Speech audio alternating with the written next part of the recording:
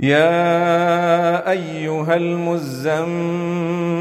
قم الليل إلا قليلا نصفه أو انقص منه قليلا أو زد عليه ورتل القرآن ترتيلا إنا سنلقي عليك قولا ثقيلا إن ناشئة الليل هي أشد وطئا وأقوم قيلا إن لك في النهار سبحا طويلا واذكر اسم ربك وتبتل إليه تبتيلا رب المشرق والمغرب لا إله إلا هو فاتخذه وكيلا واصبر على ما يقولون واهجرهم هجرا جميلا وذرني والمكذبين أولي النعمة ومهلهم قليلا إن لدينا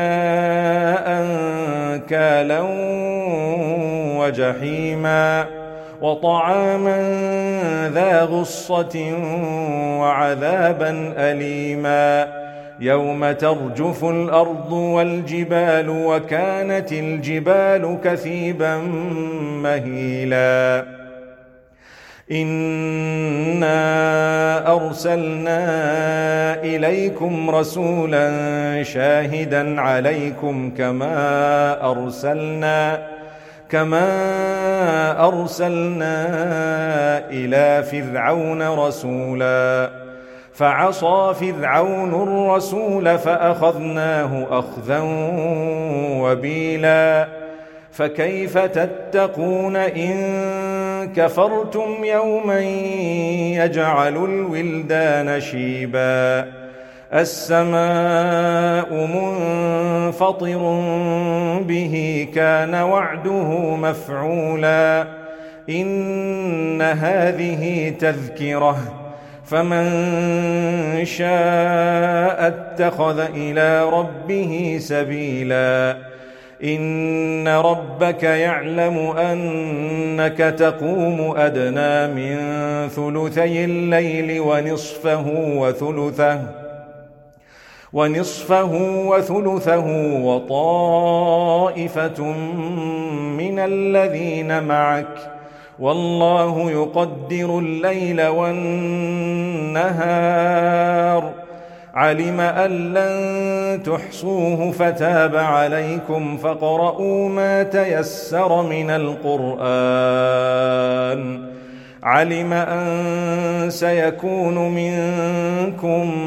مرضى وآخرون يضربون في الأرض يبتغون من فضل الله وآخرون يقاتلون في سبيل الله فاقرؤوا ما تيسر منه وأقيموا الصلاة وآتوا الزكاة وأقرضوا الله قرضا حسنا وما تقدموا لأنفسكم من خير